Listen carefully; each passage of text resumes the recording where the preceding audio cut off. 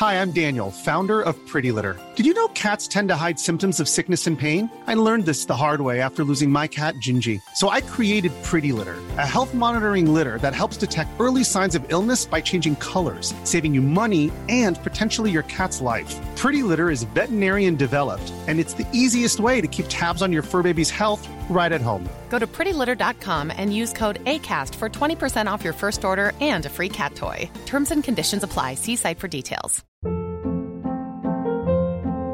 Hold up. What was that? Boring. No flavor. That was as bad as those leftovers you ate all week. Keke Palmer here, and it's time to say hello to something fresh and guilt-free. Hello Fresh. Jazz up dinner with pecan-crusted chicken or garlic butter shrimp scampi. Now that's music to my mouth. Hello Fresh. Let's get this dinner party started. Discover all the delicious possibilities at hellofresh.com.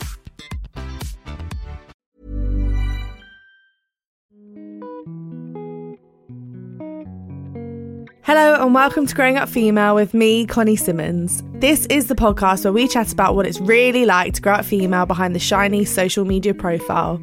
I'll be chatting to a whole host of young, inspirational women about race, beauty standards, periods, body shaming, sex, relationships, social media, everything it means to grow up as a female today.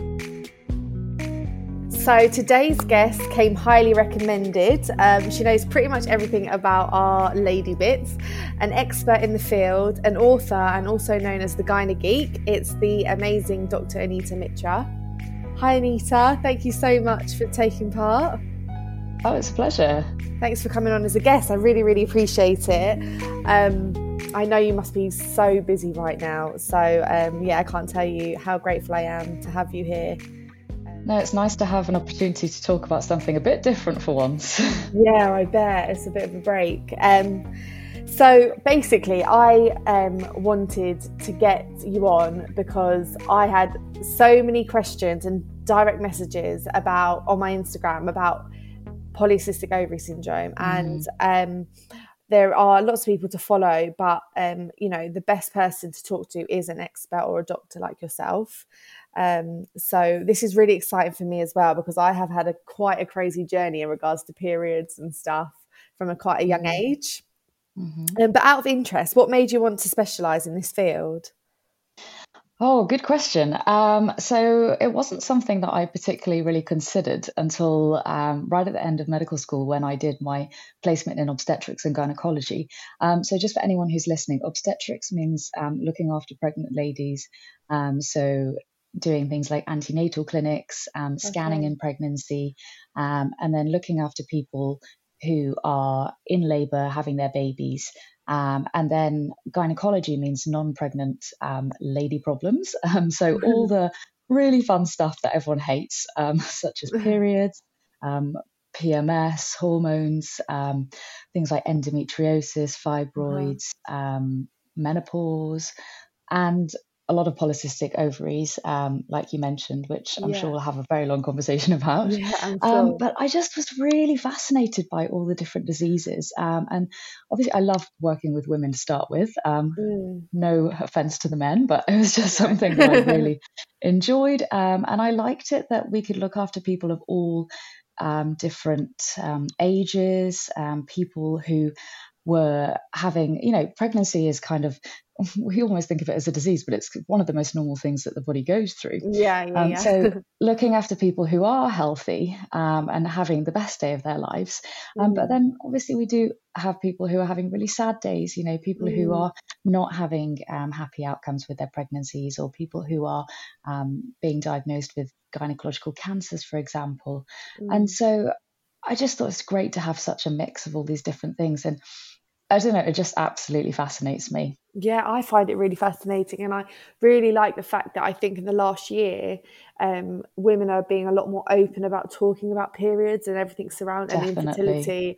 And it's needed because it really aggravates me when people are so immature around it. I just think it's so natural. And I've grown up in a house with 3 brothers and my dad, and it's just me and my mum. But actually, my dad's not. He's very open. I could say to my dad, "Can you go and get me some sanitary towels?" and he wouldn't mind. And I think that's really good of him, quite modern. And do you know what? My brothers are used to me and my mum saying, "Oh, mum, I'm on my period, leave me alone." Like, we have been quite open in this house, but I can understand that there's a lot of households that aren't like that. And I always think, Yeah. imagine being like the only female in your house. You must feel quite alone, because it does affect your mood and it does affect a lot of things. And you not being able to sort of share that would be quite tough, especially when it's Yeah, every month. definitely. Yeah, you're right. And I think that's one of the reasons why I wanted to start talking about it online, to be honest with you, because I was seeing a lot of women in clinic coming who didn't really understand the basics, and that's not their fault because we're No, not really taught about it very well at school. no, I we're mean, I'll not. put my hands up and say that I thought that a period was an egg cracking and the contents coming out, which is kind of ironic No, but I considering think that I that, talk to people about periods every day. yeah. And so that was just my understanding, because my education at school was pretty rubbish. Mm. But then I also just noticed that there were so many women who just opened up so much and were just, really relieved to have this opportunity to have this conversation with me about something that had maybe been bothering them for decades. And so that's when I realized we really need to talk about this. And I wasn't really sure how people were going to react to me sort of saying the word like vagina or discharge or period and things. But it's amazing how many people were just like, wow, thank you, we really need this conversation. Yeah, And I'm but really people were lucky like relieved. yeah, but that's the thing. It's like this relief that, like, oh, it's actually okay to talk about, because Absolutely. just people suffer in silence. And I think that, having a disease that you can't talk to anyone about, or a symptom, for example, that you're not sure if it's a disease, is really quite debilitating in terms of like the psychological impact of it. So I just think that it's so important if we can, talk about problems with our knees and our breathing, and why can't we talk about problems with our periods and our hormones? Yeah, and I mean, I feel like that they can have such a huge control, even more so than, say, your knee. Yeah, very much I so. mean, that's just opinion, but I do feel that way. So I'm going to just talk a little bit about my journey. Yeah, from absolutely. the age of 10, I started my period, which was a shock, obviously, to everyone. Well, to my mum. I don't think anyone else knew then. But I was in my primary school and in my summer uniform, and I remember going to the toilet and there being blood, but not thinking anything of it, because we hadn't even learned about sex education at this point, or about periods, and my mum obviously didn't think she needed to talk to her 10-year-old daughter about it. And I just thought I might have cut myself, because that day we had done PE and stuff like that. So I just came home, didn't say anything, and I sat on my mum and dad's beautiful cream sofa, oh God, and leaked through. And when I got up to get a drink, and I was sat next to my brother, who was 8 at the time, he was like, "Oh, there's blood on the sofa." And my mum came running going, "Who's put blood on the sofa?" And then she saw that I had come on my period and was like, "Bradley, can you go upstairs and take your uniform off, please?" And he was like, "Why doesn't Connie have to do it?" And it was just all a bit of a palaver. But anyway, mum had to talk me through it, and I can't tell you how much of an alien I felt for quite a long time, until I was about definitely. till I was about 14, because even then at high school, so many girls didn't start their periods, and it was disgusting. Like, boys didn't want to go near you if they knew you had your period and things like that. And I just have always found it fascinating to know why someone can start their period so young, and maybe someone would start their period so late, and like, say, well, I say late, say 16. Like, why are we all so different? Well, so the definition of early menarche, so menarche means first when you first start your periods, the definition is anything less than 11 years. But in a study by it's called the Millennium Cohort Study, so it's a cohort of girls who were born in 2000 to 2001, we actually found that 11% started their periods before the age of 11. So actually, that's 1 in 10. So that's pretty common. So it's quite interesting, because we're saying that something that actually happens commonly in the population is abnormal. Where it's actually not. And so late is really by 16 years if you haven't started your period. So anything in between is sort of classified as normal. Okay. I don't really like that term, but No, yeah. the average age in the UK is about 12 to 13 years. Okay. But it has decreased, particularly in high income countries, over the last few decades. Really? That's interesting. Yeah, definitely. And there's lots of reasons why certain people start their periods earlier, it tends to be somewhat genetic. Okay. And so it can be because that's what happened to your mother. And then there's also some data to show that what happens when your mum's pregnant with you, so when you're inside the womb, can actually determine when you're going to start your periods. Wow. Also, birth weight has been correlated with starting your periods earlier. So babies of extreme birth weight on either sides of the scale, so very low and very high. And then also a lot of more recent data has looked at socioeconomic status and found that actually people in lower socioeconomic groups may be more likely to start their periods earlier. And so some of that people are thinking maybe related to diet and also the amount of fat tissue that you have, because fat tissue is actually very metabolically active. So it can have an impact on your hormones for sure. And then also ethnicity, with people from ethnic minorities, so Black and Asian compared to Caucasians are more likely to start their periods earlier. So there are so many different factors, and a lot of them are not things that you can actually control. So it's a bit of a tricky one. Yeah, it is. And I don't know which one would apply to me, because I couldn't think then. I couldn't really tick any of the boxes. But yeah, absolutely. But it still happens. So yeah, but it still happens. Yeah, absolutely. And I think that that's why it's really important to speak to children, boys and girls, about periods from a very early age, and to make sure that people understand, because it's not fair for girls to be told by boys that they're disgusting, or we need to really break that taboo. And I think that that's one of the things, when you know about something from an early age, you're less likely to think it's disgusting or abnormal. It's just part of life. And ultimately, we're all here because of a period or the lack of one.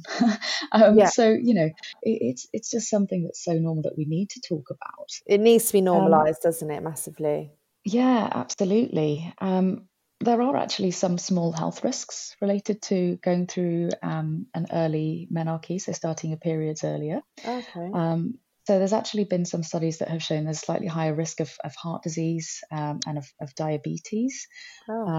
Also slightly increased risk of breast cancers, gallstones as well. But actually, interestingly, health benefit, possibly slightly lower chance of having what we call osteoporosis. So that's where you get thin bones, particularly later in life.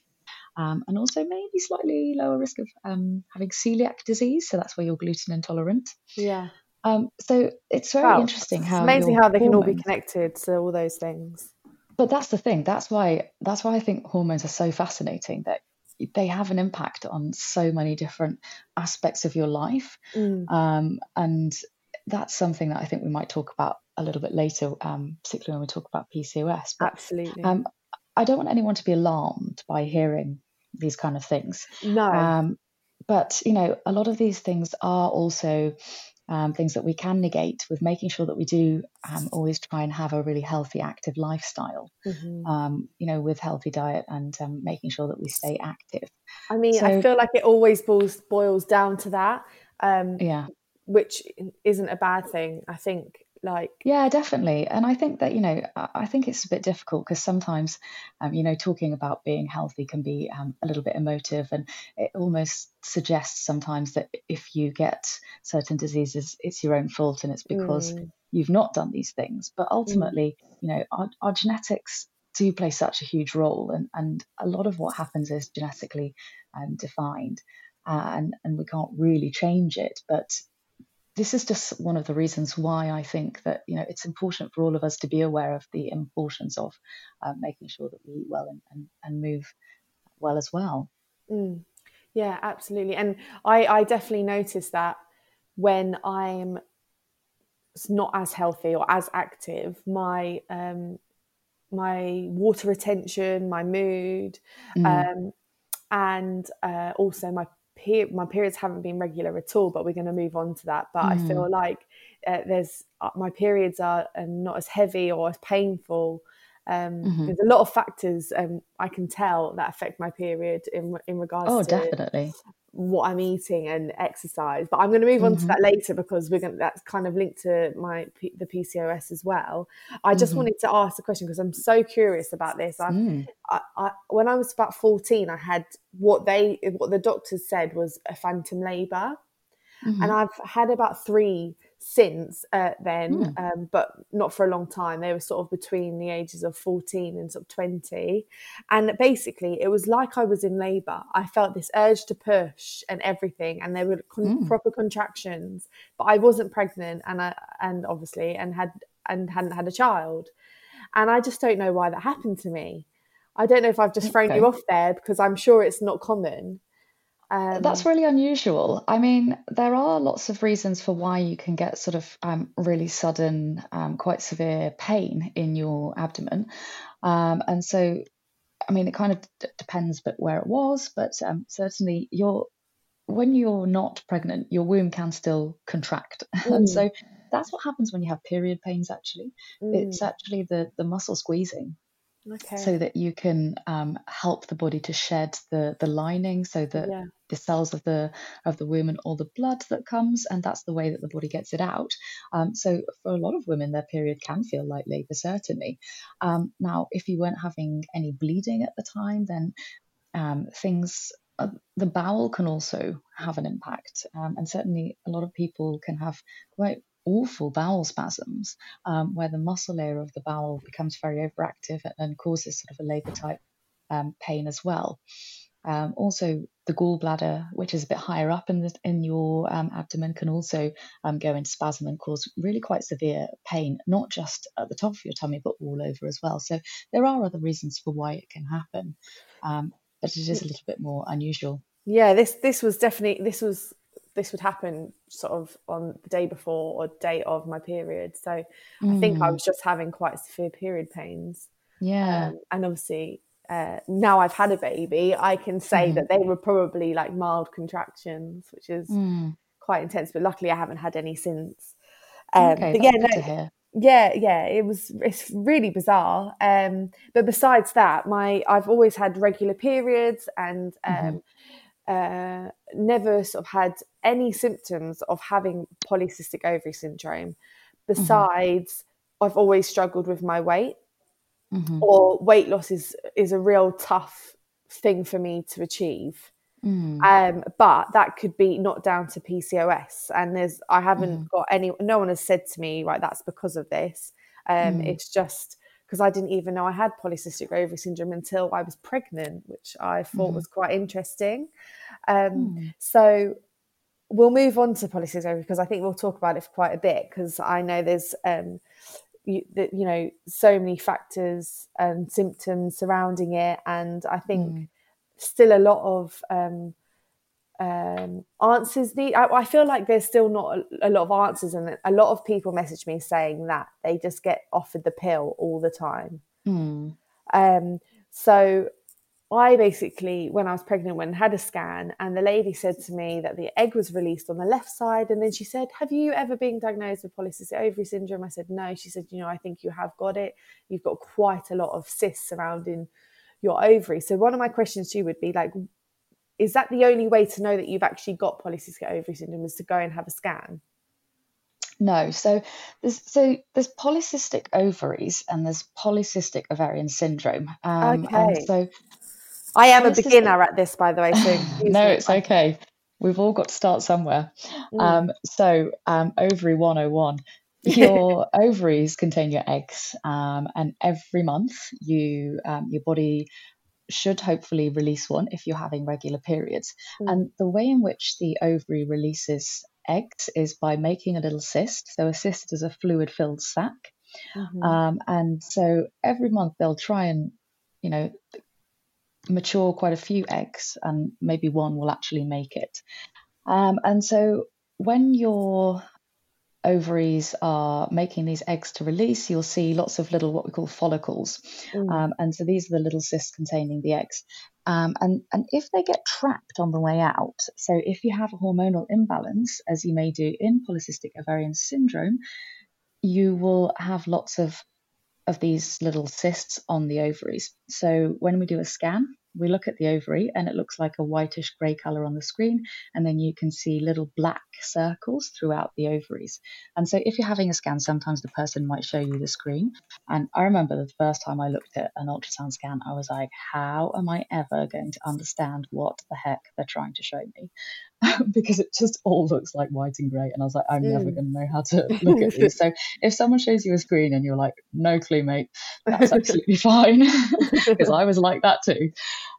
So if you're really young, you will have lots of follicles on your ovaries, because literally your ovaries are full of eggs and they're all trying to get out.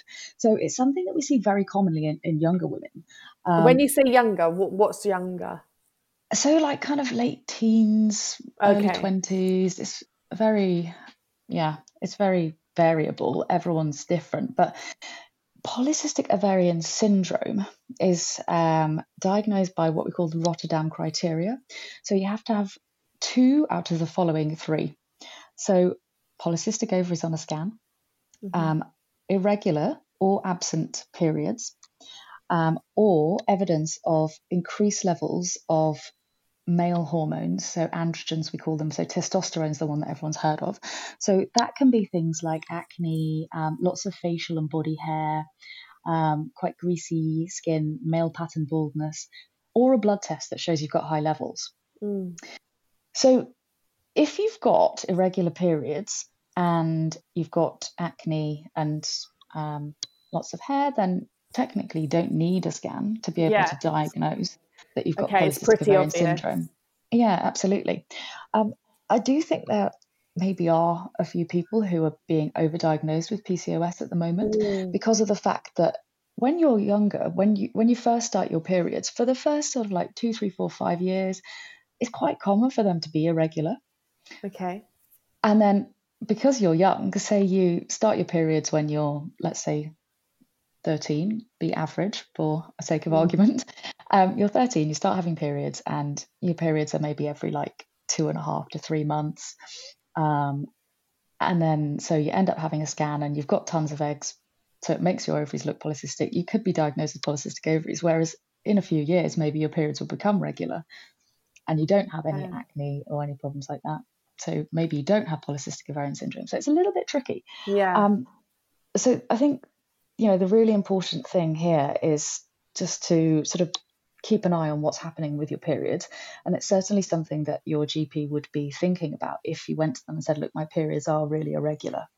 And also sometimes if you're going to see your doctor about problems with your skin, for example, it would be a question that they would ask because they're thinking in the background, is this something related? Now, certainly not everyone with acne, for example, has polycystic ovarian syndrome, so PCOS, we call it for short. But it's actually a very common disease, and some people say 1 in 10, some people say more than that. So it's pretty common. Because I do feel like a lot of people, they've got it, or they think they've got it, or they want to have it as a reason for not, I don't know, having acne or for being infertile. I do have again, a lot of women message me saying, how did you have polycystic ovarian syndrome? How quickly did you have a baby? I'm been trying and I can't. Do you think I've got PCOS? I obviously never answer these questions because I'm not qualified to, but this is the whole point of this podcast. Definitely. So that's why I think it's so interesting, because now I've spoken to you. I actually haven't seen a doctor besides that woman who scanned me about it, because I've had a baby and it's just not been on the top of my list, sadly. But I now don't think I've got polycystic ovary syndrome. I think I just had polycystic ovaries because I don't have acne, I don't have excess hair, and I don't have balding or anything. The only thing I have is irregular periods for the first time in my life, but that's because I had Macy. But that was another question I was going to ask you, but I'll let you carry on. Okay. So I mean, you touched on fertility, and that is a big thing, and a lot of women, when they get diagnosed with PCOS, have contacted me and said that their doctor wasn't particularly helpful because they just said, come back when you want to have a baby. Now, if you are told that you have PCOS, what's the first thing you do? You go home and you Google it, and then the first thing you read is it can cause infertility. Yeah. Well, yeah, it can cause problems with getting pregnant, because if you are having very irregular periods, you're unlikely to be ovulating regularly. So Yeah. ovulation means releasing an egg, and in order to get pregnant, you do need to release an egg. And so that's why people with polycystic ovarian syndrome may be less likely to get pregnant quickly or naturally. Now, if you're having regular periods with PCOS, or you know, even if you are having some periods, you still can get pregnant. So the first thing is, don't stop using contraception if you don't want to get pregnant. Because I've had quite a lot of people who said, oh, my doctor told me that I would never get pregnant. I don't know why doctors say that, because I would never say that to someone. I don't know how to predict which of my PCOS patients is never going to get pregnant. So that's a little bit of a flippant and slightly irresponsible thing to be told. So if someone tells you that, just smile and nod and keep using contraception if you don't want to have a baby. If you don't want to have a baby, because I've seen so many people who said, my doctor told me I'd never get pregnant, and hello. So I don't bother using. So don't bother using contraception. Yeah. It's not worth. I know people that have been told they're infertile. They have IVF and then they've had a baby naturally after the IVF. Mm-hmm. You know, I mean, that's very common. Yeah, so you can't rule it out, can you? Definitely not. So if you have PCOS, please don't become unduly concerned. But if you're not having regular periods and you're trying to get pregnant, then after 6 months of trying, ideally, we would like you to see your GP. For somebody who's having regular periods, then we would normally ask you to wait 12 months before you see a doctor. I think that's fair, because, you know, I fell pregnant first time. I was really lucky, but I wasn't expecting to, because I was told that. Because I don't know why, I just thought, I didn't know I had cysts on my ovaries, but I just thought, it can take up to a year or more. You don't know how fertile you are, and it happened the first time, so really lucky. But that might not happen again.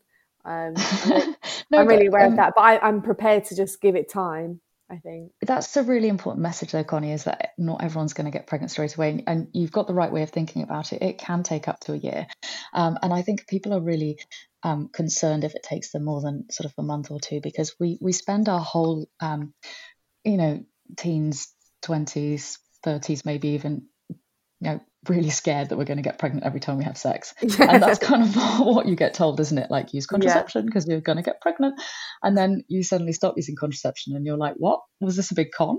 And so actually, by 12 months, 1 in 7 couples will not have successfully conceived.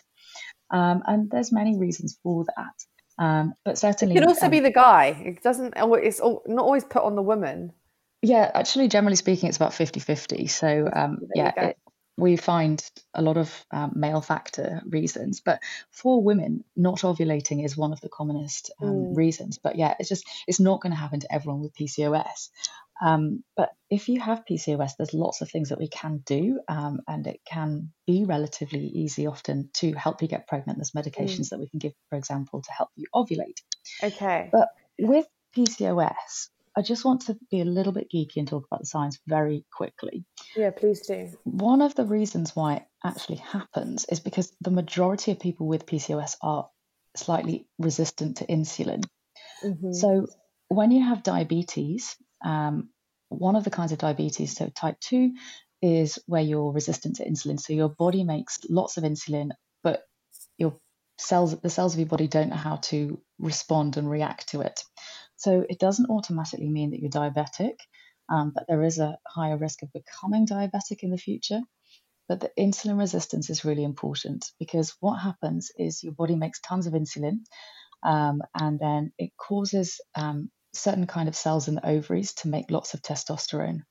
And so that's why you can get the symptoms of having too much male hormone, but the testosterone also stops you from ovulating. Okay. Of course, because it's a male hormone. Definitely. And so if you've got lots of fat tissue, which we also call adipose tissue, you can be more insulin resistant. And also the fat tissue, as I said earlier, is quite metabolically active. It also produces its own testosterone. So that can make things worse.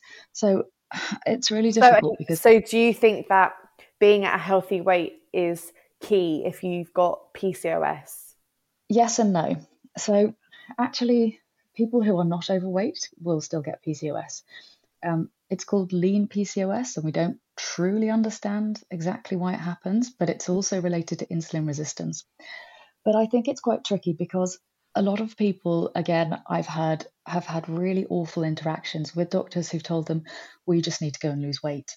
I've been told that. Now, exactly. Now, the thing is, there is a little bit of science behind it, but also I feel quite strongly about how we have these kind of conversations with patients. Now, it's the reason that there's science behind it is because if you reduce the amount of adipose tissue that you have, you'll reduce the amount of testosterone, reduce your insulin resistance, and so you should be able to help yourself start ovulating that way. And actually, so I don't think there's a gynecologist in the world who doesn't know the study that we're all quoted and we all learn that if you can lose 5% of your body weight, you probably start ovulating and you'll decrease your insulin resistance. Now, that's pretty easy for someone to say, but practically, it's often not that easy for people to do. And I think that it's really difficult, isn't it? Because I think that if you are somebody who is already struggling with your weight, to be told that your health problem is related to your weight and that it just makes it sound like it's your fault often. And I don't think that's right. Ready to pop the question? The jewelers at BlueNile.com have got sparkle down to a science with beautiful lab-grown diamonds worthy of your most brilliant moments. Their lab-grown diamonds are independently graded and guaranteed identical to natural diamonds, and they're ready to ship to your door. Go to BlueNile.com and use promo code LISTEN to get $50 off your purchase of $500 or more. That's code LISTEN at BlueNile.com for $50 off. BlueNile.com, code LISTEN. Life is full of what-ifs. Some awesome, like what if AI could fold your laundry? And some, well, less awesome, like what if you have unexpected medical costs? United Healthcare can help get you covered with Health Protector Guard fixed indemnity insurance plans. They supplement your primary plan to help you manage out-of-pocket costs. No deductibles, no enrollment periods, and especially no more what-ifs. Visit uh1.com to find the Health Protector Guard plan for you. Wow. Nice. Yeah. What you're hearing are the sounds of people everywhere putting on Bombas socks, underwear, and T-shirts made from absurdly soft materials that feel like plush clouds. Yeah, that plush. And the best part? For every item you purchase, Bombas donates another to someone facing homelessness. Bombas. Big comfort for everyone. Go to bombas.com/ACAST and use code ACAST for 20% off your first purchase. That's bombas.com/ACAST. Code ACAST.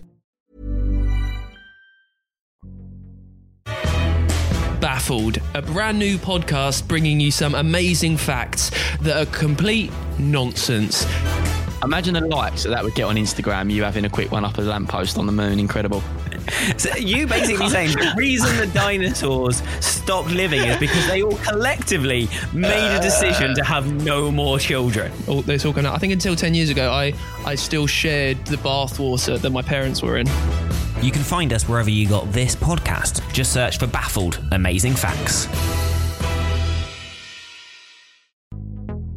I feel I'm in that position at the moment because I've had Macy, and obviously when you're pregnant you do gain weight. I've lost 11% body fat, and I still have really irregular periods. I'm having which I've never experienced before, and I really hate the feeling of not having regular periods. I just feel like unhealthy. I feel like is it because I need to lose another 10% body fat? And but then I feel like then putting that stress on you is not good for your hormones. Plus, definitely. Still not having great sleep, which isn't great for your hormones if you're trying to lose weight. And then now we're in this pandemic, and you've got like you're snacking and you can't be as active. I used to train a lot, but you're limited. So I feel like, oh my God, I want regular periods again just because I want to feel normal. And I feel like, come on, she's a year now, and I'm starting to feel like it's my fault, and that maybe I'm just not healthy enough, and that's why my periods haven't gone back to normal. But I am a healthy person. I am a healthy person, so I'm just like battling with myself. Definitely. I think that there's a lot of shame put onto women, and I don't think it's right. And actually, our guidelines from the Royal College of Obstetricians and Gynecologists, and pretty much any obs and gynae institution around the world, will say that the first line treatment for PCOS is lifestyle modification. But as doctors, we don't really have great training about that. And so I would say that actually one of the best things that I would take away from using Instagram and social media is the amazing sort of insights that patients have given to me about how they felt, about how doctors had conversations with them about this. Because I think it's one thing to say to your doctor to their face, this is how you made me feel. It's very rare that patients do that. But people are quite open about it on social media. So I really appreciate how people have helped me develop and hopefully for the better how I talk to patients about this. So the first thing I always say is, I'm not going to ask you to lose weight. And they kind of look at me like, what? You're the first doctor who's ever said that to me. And so I sort of try and talk to my patients about sort of making it more positive, and thinking about what positive changes you can have, rather than like what you're going to not be allowed to put in your mouth, not be allowed to do. And so certainly with food, doctors, we're really not very well trained when it comes to nutrition, but I talk about what you can add into your diet to actually give yourself the good things that you need. So I particularly like talking to patients about making their plates more colourful, because I think that's a really fun thing to do. Makes meal times more interesting, rather than thinking, I really wish that I could have this on my plate. So, I'm not. And when you say more colourful, you don't mean Haribo Star Mix. You mean no? I mean like hashtag eat the rainbow bits. I know what you mean, but I just wanted to make it clear. Yeah, definitely. So, think about how many different colours you can have on your plate. So, for example, just simple things like, if you're making spaghetti bolognese, I mean, that is one of my favourite foods. And there's nothing bad about bolognese. That's definitely not what I'm saying. But I would say to my patients, could you maybe add some buy a pack of peppers and add the peppers in to give you some more colour into that. And oh my God, you can't have a spag bol without peppers and mushrooms and for sure. I love it. That's how we have ours, nice and chunky. Yeah, exactly. And then I think we always forget that there's a lot of people, for example, who really struggle to afford to buy lots of like avocados and all these kind of ridiculous things that every I don't think you need avocados to be healthy. Exactly. And so just really basic stuff like my freezer is chock full of frozen veggies. Canned veggies are also good, anything that you can add. And then I think restrictions really psychologically challenging, but if you start to increase all these kind of things in your diet, you will end up reducing the things that maybe aren't really giving you a lot of nutrition, aren't really giving you all the nutrients that you need. Because it's also quite important to remember that ovulation is a pretty hefty process for the body to go through. It requires a lot of hormones, nutrients, all these little cofactors that you're not necessarily going to get from a diet that is not very nutrient dense. So what else would you say is essential? Because I hear a lot about carbs not being great for it. So there's lots of ketogenic PCOS diets online, and sure, I mean, in the short term, ketogenic diets are shown to increase weight loss, but they don't really translate into long-term results. And so ketogenic diets, for example, have only ever really been tested in scientific studies over a very short period of time. And you need something that's sustainable. And my other concern about a ketogenic diet is that it's quite low in fiber. And fiber is one of the most important nutrients that most of us don't have enough of. And so the thing about fiber is actually it's quite important, because there are studies that have shown that people who have a low amount of fiber in their diet may be more likely to have PCOS. And it doesn't necessarily mean that's a cause or an effect, but there is some kind of correlation there between the two. And it's also linked with your bowel, isn't it? Like, definitely. And so it's so important to make sure that you're going to the toilet to empty your bowels regularly. Now, you didn't think that a vagina doctor was going to talk about poo, but I am. And so I love talking about poo, just because I've done a nutritional diploma, and I now know like the importance of your poo and what it can tell you about your diet. Absolutely. Now, it's so important because we've all heard about the gut microbiome, right? The bacteria that lives in your gut.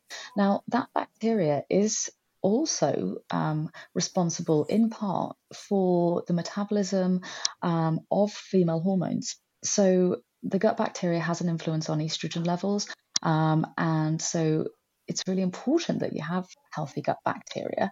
And also going for a poo regularly actually helps your body to get rid of excess estrogens. Now, I hate the word detox, but let's be honest, the way that your body detoxes is through the kidneys, the bowel, and the liver. And you don't need any other kind of like detox teas or anything, because that's what your body's already doing. So if you're making sure that you're keeping your fluid intake up and going for a poo regularly, and that will require fiber, you're helping your body detox itself.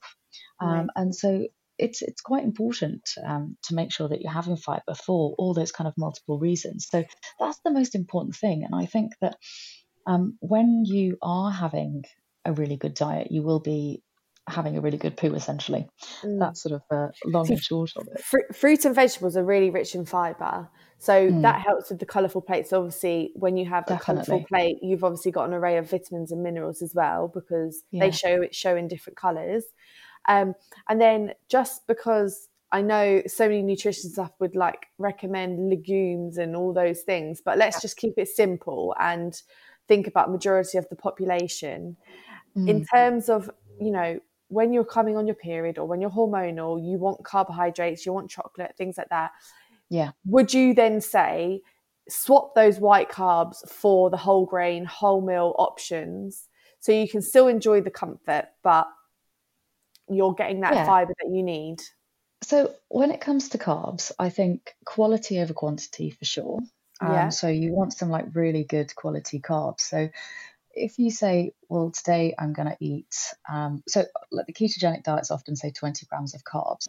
Now, you could have 20 grams of carbs from a little slither of like cake, for example, or you could have 20 grams of carbs from some oats and some vegetables. So which one is going to be better for your body? Well, it's the latter. And so 20 grams of carbs is just wildly inadequate for absolutely. Oh my gosh, I wouldn't be able to function.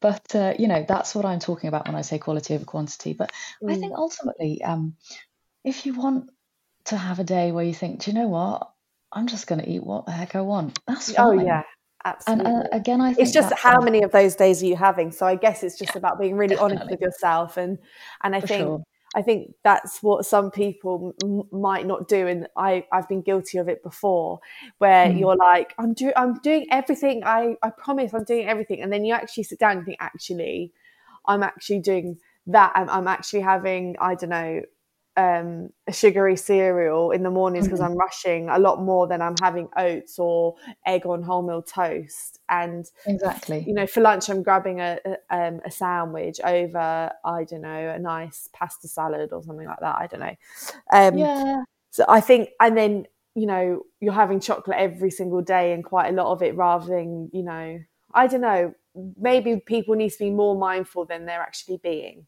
That's my overarching message, is that, it's eating is doing something good for your body, and it's a way of taking care of it rather than a punishment for, I love food. I love food. Me too. I just you have to enjoy it. Absolutely. I'm so passionate about food. I love food, and it just excites me every day. I love watching my daughter eat, and there's no way that I will ever again put restrictions on the food I'm eating. But what I will take away from this is that, like, Connie, are you really being mindful? You know, could you be eating more variety of fruit and veggies? You know, maybe I am eating too much white pasta at the moment. I'll put my hands up to that. I think I am. And I think that maybe I can think of some alternatives that I can cook with, or swap it for... there's this like amazing green pasta that you can get at the moment. Oh. You can get it from Waitrose. And it's like, no. Hell no. No, it's I tried it at this food show once. I know that sounds really bougie, but it's you just get it in the supermarket. It's from Waitrose, and I can't remember what brand it is now, but it's like this spiral like green pasta. Oh my god, it's so good. I mean, I don't know if it's actually better than white pasta, but I love it. It's good. But I mean, they do. You can get 50-50 pasta, and it's like the real thing. But I'm just talking about myself here in terms of, you know, at the moment, because I really want my periods to be regular again. I don't know whether it's just a matter of time, because I am active every day and I have 3 really balanced meals, but I don't know. I know this isn't an appointment, but you know, it's just no, not I'm at sure all. I'm sure it will help lots of women out there anyway. But so again, after having a baby, it's quite usual for periods to be irregular. Even for a year? Yeah, so I mean, it depends on what you're doing in terms of breastfeeding. So we know that when you're breastfeeding, often you won't have periods. But again, it depends on how much you're feeding. So there's something called lactational amenorrhea. So amenorrhea means not having a period, and lactational means related to breastfeeding. So if you are fully breastfeeding, technically by that we mean 4 hours during the day and every 6 hours at night. So generally speaking, most people will not be having periods, particularly for the first 6 months.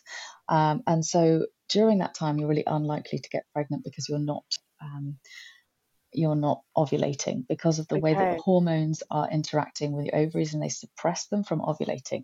So during that time, the first 6 months, if you are fully breastfeeding and you're not having periods, you're highly unlikely to get pregnant, but you can't really rely on it after the first 6 months. I mean, if you want sex in the first 6 months after having a baby, then I salute you, because I definitely didn't. You'd be surprised. I know. Maybe it's just me.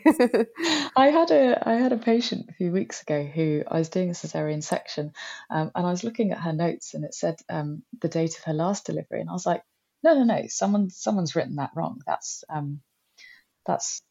the wrong year. And she was like, nope. She was like, no, I got pregnant 6 weeks after. My lordy lord. I know. So it's astonishing. It's not necessarily what we recommend, but it does happen. So after you sort of decrease breastfeeding, then it's really difficult to know when your periods are going to come back, and everyone's got a different threshold. And again, we don't really understand why, but certainly you mentioned already that your sleep is quite disturbed because, you know, you've got an alarm clock that you can't set right now. Yeah, she's not great. Who wakes you up all the time. Yeah. And so that definitely has an impact on what's going on with your hormones. You know, because it's your body senses it as like a stress, and it's kind of like being jet lagged all the time.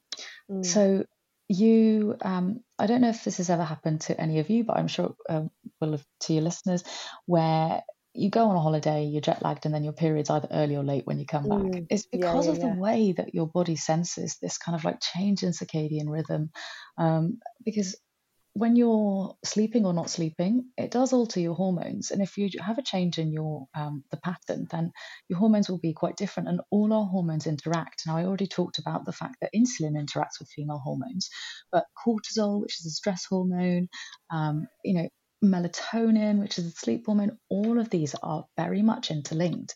And that's something that I'm really keen to get across to people, is that all of these things that we do in our daily lives have an impact on your female hormones. You know, your ovaries are not just pumping away on their own down there. They're heavily influenced by everything else that you're doing. And so certainly that will have an impact.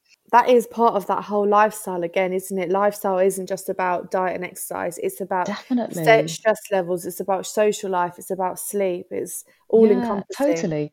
And that's why, so the last 4 chapters of my book are all about lifestyle. So I'm there's a buying your book chapter today. on, I'm so excited. there's a chapter on sleep, exercise, diet, and stress. Great. And I really truly believe that many people don't understand the impact that it can have. And so certainly that will have an impact on your periods after having a baby.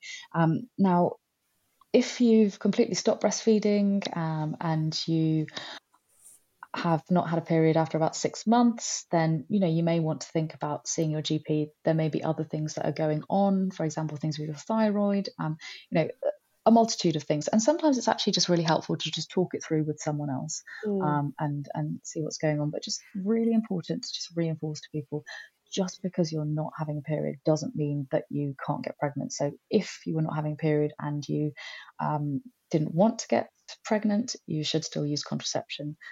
It's a really you never important know, message. you might just be popping an egg. Yeah, and honestly, bringing a baby into the world is the biggest responsibility. It's it is hard work, so just don't take that chance. Definitely. Absolutely. Yeah. And also you've got to protect yourself from sexually transmitted diseases and things like that as well. Like contraception is so important. Absolutely. Yeah, definitely. Really it's really important. And, I think that it's something that a lot of people are maybe a bit lax with sometimes. And that, I do see a lot of people who are like, I just didn't think I was going to get pregnant. And they are. I think the withdrawal method is becoming really increasingly popular these days. And it's fine if you don't mind if you get pregnant. But again, in my book, I call it Russian roulette with a penis. Oh, because even before even before a man ejaculates, in about 30% of cases, there will be healthy, active, rampant sperm released, which is capable of fertilizing an egg. So, I think it's difficult at the moment because of the fact that maybe a lot of people can't access the contraception that they need to at the moment because of the pandemic. But that's just why, condoms are so underrated and so important. So, you can buy them online. There's, a great brand that I really like called Hanks. They are organic vegan condoms. And I mean, this is not an ad, but you can get them really easily online, because a lot of people say that I don't like them because they smell. These ones don't smell, actually. I've sniffed them. As you do. But it's all part of the experience though. So it is important that if you're going to use condoms, you enjoy using them, but you also have to think about the bigger picture as well. Like I think personally that everyone should just use condoms. I think they're the safest and least complicated as well. Yeah, absolutely. And I think a lot of people are like, oh, but if you look at the rates of pregnancy with condoms, it's quite high. Well, it is, and I think that's because people don't use them properly. How can you get pregnant with a condom on? Well, this is based on my kind of like anecdotal evidence of talking to patients. And I don't mean to make anyone feel stupid if this is what they do, but just to make you aware that if you're having a bit of a cheeky poke around and then put a condom on towards the end, that's basically like using the withdrawal method because of the fact that you can have sperm released. So I just want to make that really clear. And if you do that, that's okay if you accept the risk, but it may be not the best way to use them. No, so you should really need put to a condom wear it on from start to finish. Right from the start, exactly. That's good to know. Well, I have had periods since Macy's been born. They're just not being regular. So I'm not going to stress too much because I do feel confident in the lifestyle that I'm leading. I know that my sleep could be better. I am trying to do a lot of things at once so that I know that there could be reasons as to why. Once this is all over, if we still aren't regular, then I'll go and see my GP. Yeah, definitely. But I'm not going to. They are there for a chat. Yeah, absolutely. But that's been so interesting, and I actually feel like I could talk to you all day. But I know you're a very busy woman, and what I am going to do is I am going to go and get your book, and I'm going to read through that, and that's going to really help me. Thank you. I just can't thank you enough for being a guest today. No, it's a pleasure. At the end of each episode, I asked a guest, what are you most looking forward to after the pandemic? that's one of the questions. And then the second question is, if you could give yourself one bit of advice when you were growing up, it can be related to periods and all of what we've talked about today, or it can be completely not related. It's up to you. What would that advice be? Okay, so the thing I'm most looking forward to after the pandemic is being able to meet up with all my friends and family and give them all a big hug. Yeah. I think that I'm really interested to see how the world is going to change after the pandemic, because I think that a lot of us are kind of realizing that, you know, we take our freedom for granted, and also maybe we don't necessarily keep in touch with our loved ones as much as we could. So I think that's going to be really interesting. Yeah, I can't wait for that. And I also can't wait to go on holiday, but that's a bit more of a sort of, I don't know, a luxury problem. Yeah, exactly. No, but it's true though. Everyone feels the same, I think. Yeah. And then, advice. I think my mum always used to tell me, she's like, you don't have to panic and do everything when you're young. And I think that we often put a lot of pressure on ourselves to just do everything and have it all. And I think that social media definitely potentiates that sort of stress amongst us, that we look at people and, you know, you can look at like 5 different people and compare yourself to all of them and expect yourself to be that best thing that you know, each person has. So you might look at one person and be like, my God, she's got an amazing wardrobe. The next person, she's got amazing skin. The next person's got an incredible relationship. The next person eats Insta-worthy food every day. And the other person is exercising like an athlete. You can't be all of those things. And each person shares their best side on Instagram and on social media. And so I think that you've got to give yourself a bit of a break. And I don't know, a lot of people say to me, they're like, how do you manage to have it all? And I'm like, dude, I do not have it all. You know, my life is like mayhem. There's like piles of laundry in my house. I've got like 50 forks in my work bag. There's probably like a dying clementine in there. And, you know, I've got like pieces of paper everywhere with lists, and I can't remember the last time I caught up with like half of my friends. But I might look like my life is pretty put together. And so I think that you have to remember that you've got to do the things that you want to do, but don't think you have to do them all at the same time. And I think that you've got to give yourself a break. That's great. It's so true. Yeah. Thank you so much. No, it's a pleasure. Don't forget to rate, review and subscribe, and maybe even share with a friend if you think they could benefit from listening to Growing Up Female. I'll be back next Wednesday with another amazing female. See you then.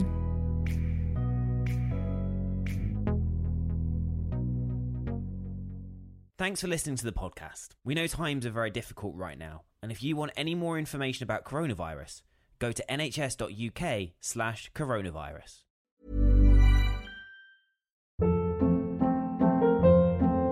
Hold up. What was that? Boring. No flavor. That was as bad as those leftovers you ate all week. Keke Palmer here, and it's time to say hello to something fresh and guilt-free. Hello Fresh. Jazz up dinner with pecan-crusted chicken or garlic butter shrimp scampi. Now that's music to my mouth. Hello Fresh. Let's get this dinner party started. Discover all the delicious possibilities at hellofresh.com.